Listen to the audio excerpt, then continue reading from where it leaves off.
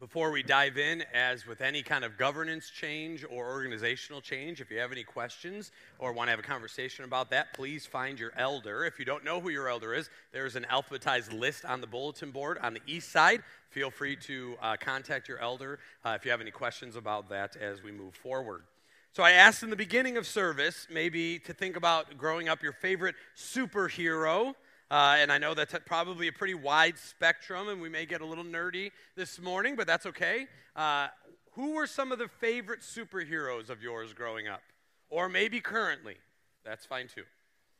Spider-Man. Why Spider-Man? Why not Spider-Man? All right, fair enough. Okay, others? Superman, sure. Why Superman, Mike?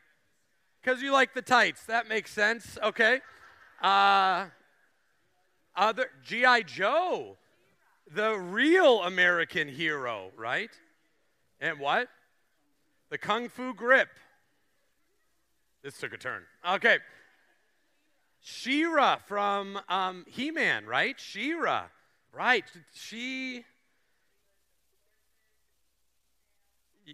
Yeah. Okay. Anything else? No, that was it. All right.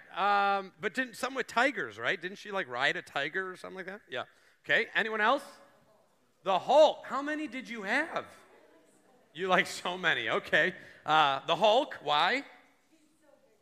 He's so big and green. Absolutely. Okay. Yes. In the back over there, Jenna. Captain America. Why Captain America? Because it's Chris Lyons, right? I get it. But yeah. Just because? Huh? Chris Evans? Who cares? Yeah.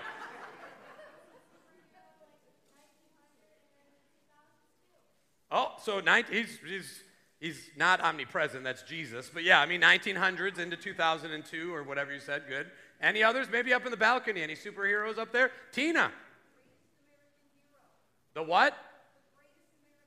The greatest. Do they have a name? No, just the greatest American hero. Could be anybody. All right, yeah. Santa. Just kidding. But yeah. Did I see a name or hand up over here? Tom, I know you got one.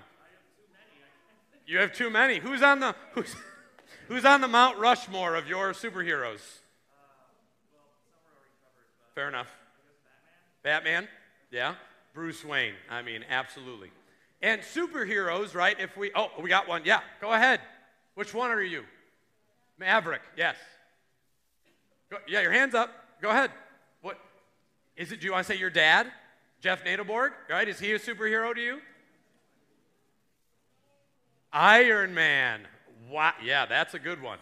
Absolutely. And if we follow kind of the logic of Dwight Schrute from The Office, that a superhero comes to us after some kind of trauma, right? That they have some kind of childhood trauma that they have to avenge. Right, so there's this understanding of you think about Bruce Wayne and his parents being killed, and then all of those things. And I'm not going to go through all of them. If you want all the detailed history on that, clearly go to Jess or Tom. And so they'll have all the answers.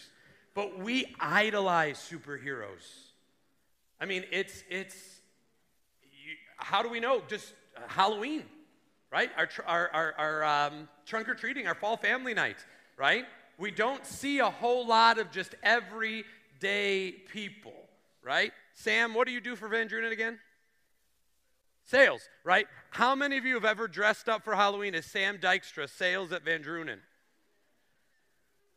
You dress up like it every day, right? Because it's you. But we elevate these people.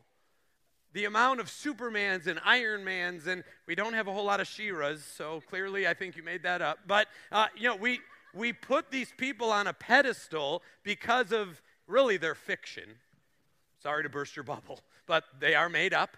And so we want to be like them in some ways, right? We want to either have the strength, or they can fly, or, they shoot things out of their eyes or whatever. When you really break it down, it's fairly ridiculous, but we attach to them.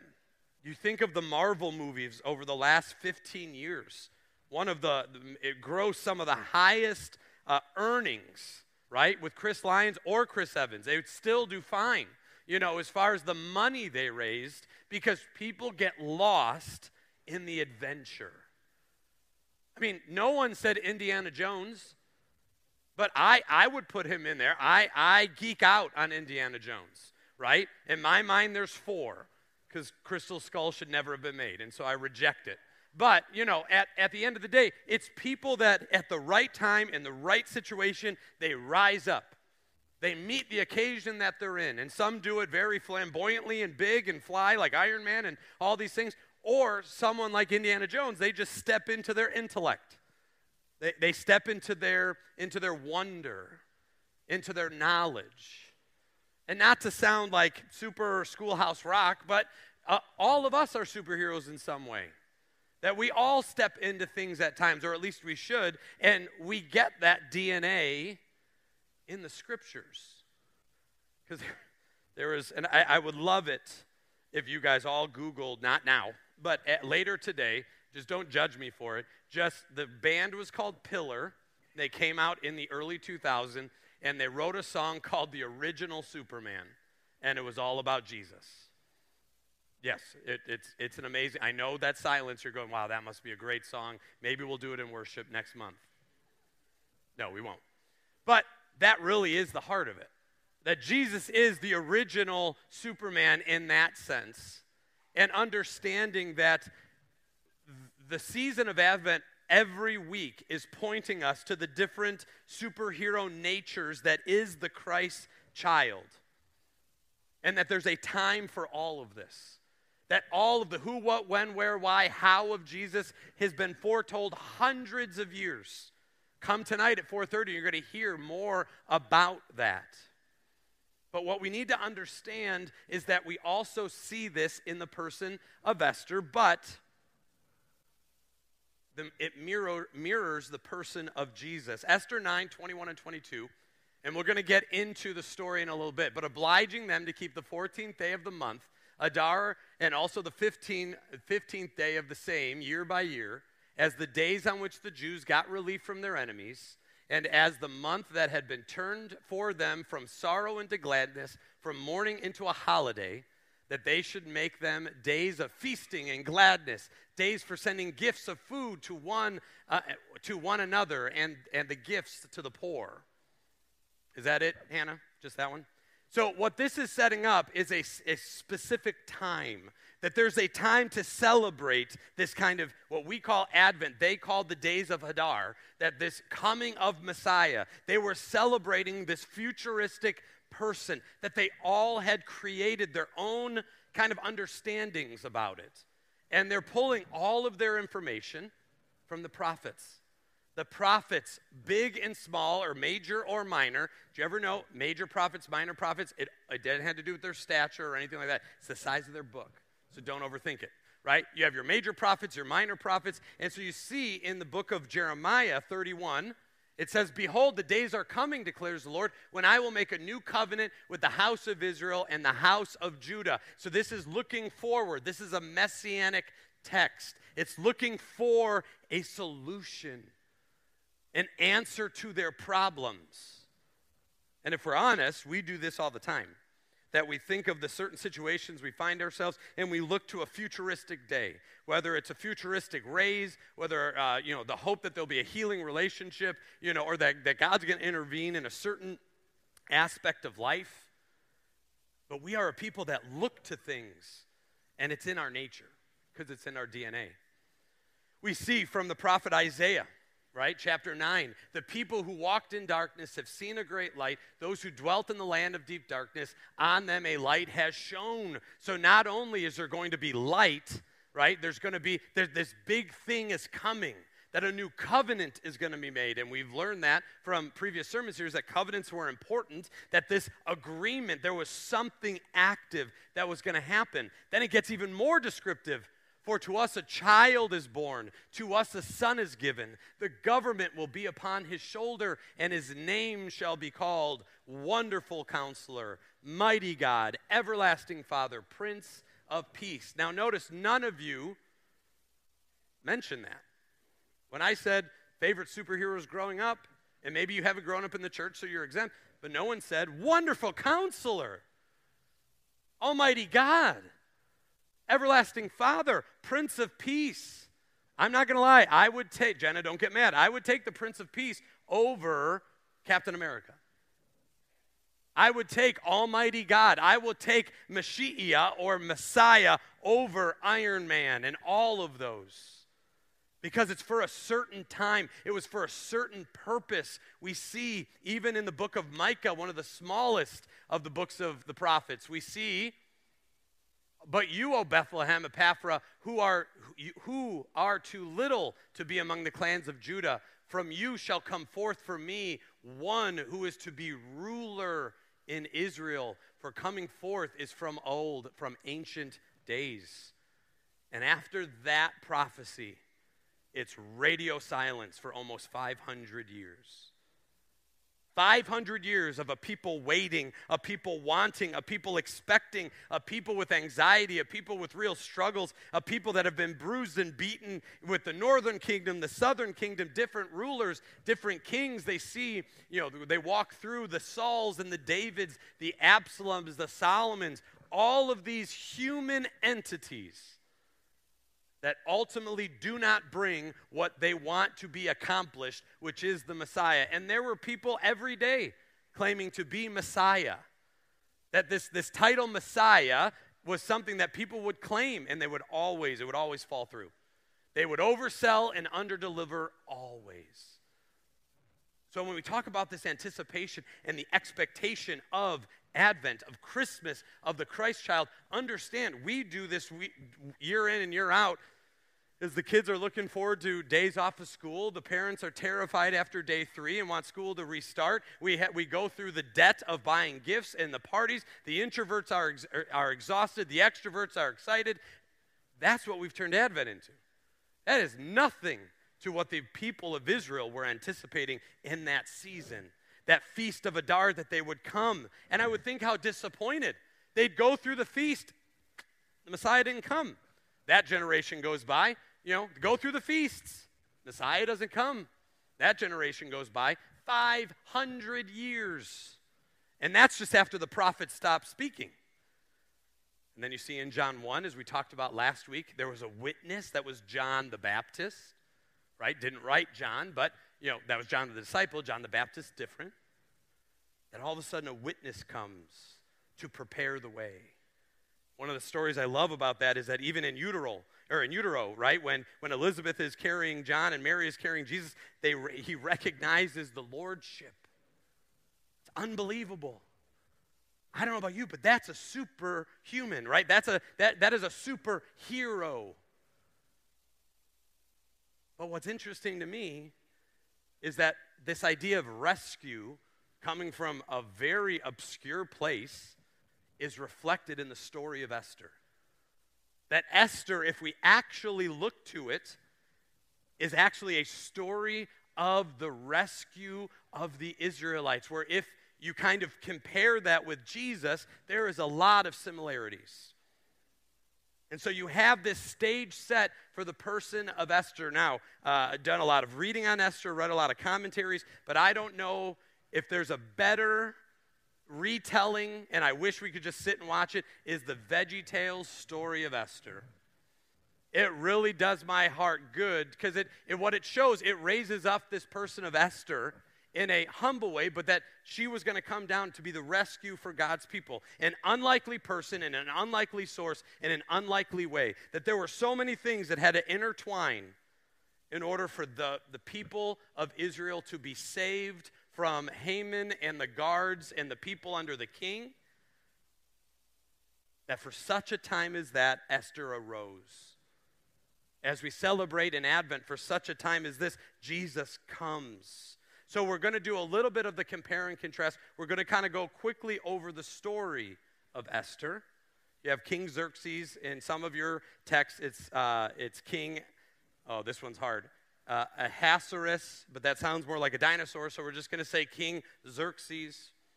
And so King Xerxes is lonely, right? He wants to have a mate. He wants to have a queen, and because he's king and he can, and it's back in this time, he kind of has, kind of a biblical view of like The Bachelor, right? Which, again, I don't watch it, and if you do, I'll pray for you. But understand that, like, this was kind of that thing that he had the authority to say, I'm going to have all the single ladies, right? Beyonce and all that kind of stuff come in, and they're just going to be in the house for a year. Now, I could probably talk through the drama, right, that probably goes through that, right? A year of all these single ladies that are all trying to spend a night with the king and catch the king's eye and all of that. And maybe that's where that dumb show got its take, was the Bible. I doubt it, but maybe. And all of a sudden he picks one, it doesn't work out. Right? And so there's this understanding, or I should say before all of that, that's one of the reasons why he has it. He finds a queen, it doesn't work out, right? And so now Esther's part of this group. And Esther gets, the Lord kind of anoints Esther to be a part of this narrative. It's a narrative of pride. It's a narrative of shame, right? You have the King Xerxes' right hand, Haman, right, who's got this really high position and wanted to be worshipped. He wanted people to bow down to him. And Mordecai would not do it. And so out of ego and pride and anger and pound of flesh, he wants to kill Haman. Or Haman wants to kill Mordecai. And the Jewish people. So this is more than just a hit on Mordecai. This is a hit on everybody. We're going to wipe them all out. Haman, an evil, evil man. And so we see Mordecai and the family come to Esther and say, we need your help. You have been put in a position of presence. You've been put in a position of prominence to change the story, to change the narrative, to save us. And as the story goes, right, we see that Esther, even though she chickens out a couple times, she makes a feast for the king, for Haman, right? Doesn't do it the first time, gets scared, does it again. And then the plot that Haman has to kill Mordecai, the king remembers where Mordecai honored the king, and there was a wonderful interaction, which I think is so ironic, of the king going to Haman and saying, who was that guy? What do we do for people that I want to honor? And that Haman actually has to honor Mordecai, right? It's a beautiful just kind of irony, if you will. And we know the story, right? Esther rises up. It's funny, she doesn't rise up and then all of a sudden the Israelites were not going to be attacked because the king's decrees you don't back off of those. But what Esther was able to do is say, okay, the Jews will be able to defend themselves, and they did. And the story continues. And so Esther being put in that position, as I was reading it this week, I thought to myself, how often, and maybe it's not as dramatic as life and death, but how often are you called, or am I called, to be in a position of influence? And I thought about that understanding of influence. And some of you, I say the word influence, and you want to run and hide. You don't want that. There's nothing you need about that in your life. You know there's other people that can do it, and you want to go, you'll support it, but you won't be that individual. That's fine. We see them all the time, right? For every Moses in the Bible, you also have an Aaron. So understand that if you are more of a background person, your giftings are more in the background, understand that's amazing. Because that is a beautiful compatibility of giftings. But our places of influence, I just want to take 5 seconds of silence as best we can. And I want you to think about a relationship, maybe your job, or something else where you believe God is putting you in a place of influence as a believer.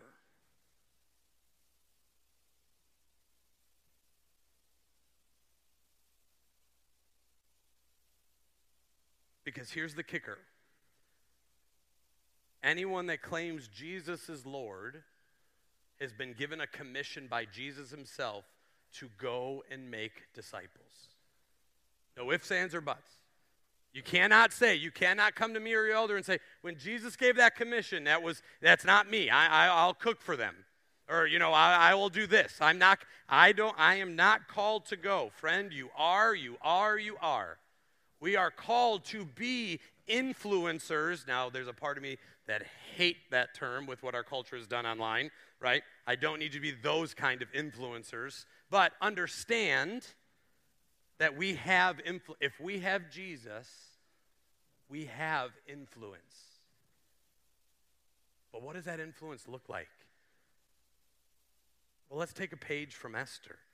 Esther didn't do it with this command and authority. She did it with humility and passion. She made the most of her opportunities, right? She wasn't going to throw away her shot. She did it.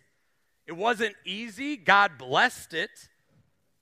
But she walked through it. I often wonder, even in my own life, how many times I know that God's given this opportunity for me to speak into it, for me to do something about it, for me to share that Jesus, and I turn and I go the other way. And I'm sure I'm not alone. That as we spend all of this energy and time preparing for the next 14 days, your office Christmas parties, your family Christmas parties, whether you're a New Year's Ever or a New Year's Dayer or, all of those things. You're going to pray for me and Roger as Michigan plays Alabama on New Year's Eve. Hail. Understand that we do this preparing. God is putting you in positions this next couple weeks. I'm going to focus on that because that's where we are. But the third week in February, God's going to put you in a position too. Labor Day weekend, you got a position there as well. 4th of July, you can do it with fireworks, and you have a position. Or if you live in Indiana, the entire month of July. Understand that you have influence. Understand that if you have Jesus, you actually have everlasting life. You have the message of grace, love, and forgiveness of all of the junk in your life that a world desperately needs. So how are you doing in that? Because not only do we want to stand on the truth of Jesus and we want to walk that out, but as I've said throughout this sermon series, what are you saying about the mess that is your life and how Jesus has come and cleaned you? Has cleaned up that situation, has made what was wrong right, maybe what was sinful into something forgiven. Maybe you are here this morning and you go, I'm too broken to have influence. Friend, let me turn that on you today. Your brokenness is your influence because the world is broken. But if we want to think that we have it all together, we want to have this high, lofty Christianity that does a great job of looking down on people, you're going to waste your influence because who wants to be a part of that? Who wants to see the hurt and the pain? Jesus doesn't. How do we know? He tells us what to do. He tells us to go out and make disciples. And for 80% of you go, man, that's a job for a pastor and the elders. My job, the elders' job, we are helped to encourage you, equip you that you are making disciples. So let me say that again. We're assuming you're taking your shots of influence. Not in a way of, and you're gone. Nope, you didn't do it. Check. No, because we have to do it as well. That we understand as the church, as the people of God, especially in these next 2 weeks, the world, though it doesn't recognize Jesus, the world's going to talk about it. The world's going to sing about it. The world's going to connect all of these kind of Christmas holiday ideas, and the church is on display. We know this. Christmas, Easter, highest population in churches, though that is going down over the last 50 years, which should shock nobody. The church has influence. This past week, Paul Katz and I were invited to go to a meeting with small business owners to talk through a lot of kind of the codes and all these kind of little things that the town of Munster is known for, and not in a great way. But having a good relationship with the town and wanting to be a servant in the town, Paul and I went. And what was interesting is they talked about oppression. That they felt that some of the codes and all of these things, they felt oppressed by the town of Munster. And I think Paul would agree. I don't think we've ever felt oppressed by the town of Munster by any means. Yes, could that sign one day be an electric sign? Yes, and that might be a good thing and a way to get the message out, even though Henry does a great job. And just so you know, complete sidebar, like 7 of you texted me that counselor was spelled wrong 2 weeks ago. Understand, Henry does that for a reason. It's not because Henry doesn't know how to spell. He does. But I had a bunch of community people text me and go, candlelight spelled wrong. And I go, you looked at the sign though, didn't you? And you remembered it. That's exactly why Henry does it. I didn't get it at first because I called him and said, man, like, do I have to spell this for you? And he's like, no, this is why I do it. It's brilliant. It's strategic. And it's going to stay that way. But understand, we were in this meeting, and we're hearing all of these people, and it was negative. I mean, Paul, it was negative, right? Like, it didn't feel good, but we could stand up and say, well, we've been the longest small business, by the way, 153 years, but we want to bring the community together. We want to have opportunities for the community to be engaged by us. Think about what I just said. The church was invited to a town meeting to talk about codes and a lot of the different rules to be in a town of Munster. If that's not a seat of influence, then you don't understand influence. Now, were Paul and I going to stand up, just throw holy water on everybody, pray, and run out? No. It'll be the last meeting we ever get invited to. But we have to understand that we have a place of influence in the system of Munster. Is that not being part of the community? So take that to your life. Take that to family and friends that are unbelievers. If you don't think you have a seat of influence, friend, I don't think you understand influence. I don't think you understand that when Esther says to Mordecai and to her people that God has put me in such a time as this, and if I perish, I perish, because she knew it was illegal for her to call a meeting of the king. And she does it twice.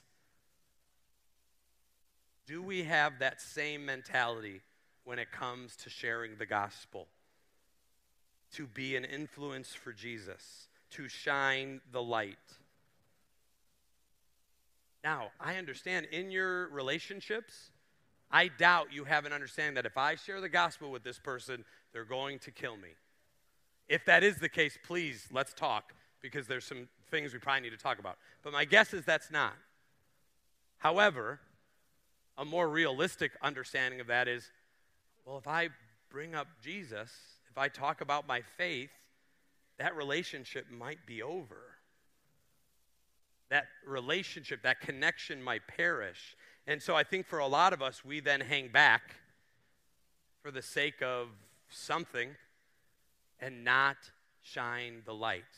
Or we can fall into, Pastor, I totally agree, amen, but I'm going to do it in my thoughts. Okay. And maybe you're thinking good thoughts and praying good prayers, but what are we actually stepping into when it comes to sharing the gospel, when it comes to evangelizing, when it comes to taking all of the mess and the miracle of our lives in the season of Advent to someone that desperately needs it? Twice this week I was sitting at the bedside of Reverend Bazine as he is 97 and exhausted, and he needs your prayers. And if you want to visit, not a lot of you all at once because he's sleeping a lot. But I thought that was going to be hard. But Bill Boltzmann and I, we went once, and then I went again. I walked away unlifted. Sorry, that doesn't make any sense. I walked away unburdened. I walked away lifted up because that was a guy that took his shot. That for double the amount I've been alive, he's been preaching the gospel. He's been shining the light. He'd tell you he didn't do it perfectly. But he had the mentality, if I'm not going to do it, who will? And I walked away going, man, what a testament of faith. What a testament of understanding and the maturity that comes with being a believer, that I'm going to take my shot. I'm going to take my opportunity to bring this person to the cross, to talk to them about the baby, to open up the understanding of God's word, of why I live my life this way, and why you believe it matters. Friend, they may reject you. They may persecute you. They may say all kinds of things against you. Well, I think that comes from a pretty good place. It comes from the book of Matthew, chapter 5. Blessed are the peacemakers, for they shall be called the sons of God. Blessed are those who are persecuted for righteousness' sake, for theirs is the kingdom of heaven. Blessed are you when others revile you and persecute you and utter all kinds of evil against you falsely on my account. And this is where I walked away peaceful, though burdened with Reverend Bazine. Rejoice and be glad. Rejoice and be glad, for your reward is great in heaven. For so they persecuted the prophets who were before you. So, friend, take your shot. Speak into it. Don't shy away from it. Step into it knowing that God's got you. But, Pastor, I'm too afraid. I get that. Maybe you don't do it alone. Maybe you take another person. But understand that we have been given a place of influence. And that needs to be taken seriously, because Jesus calls us to do that for kingdom's sake.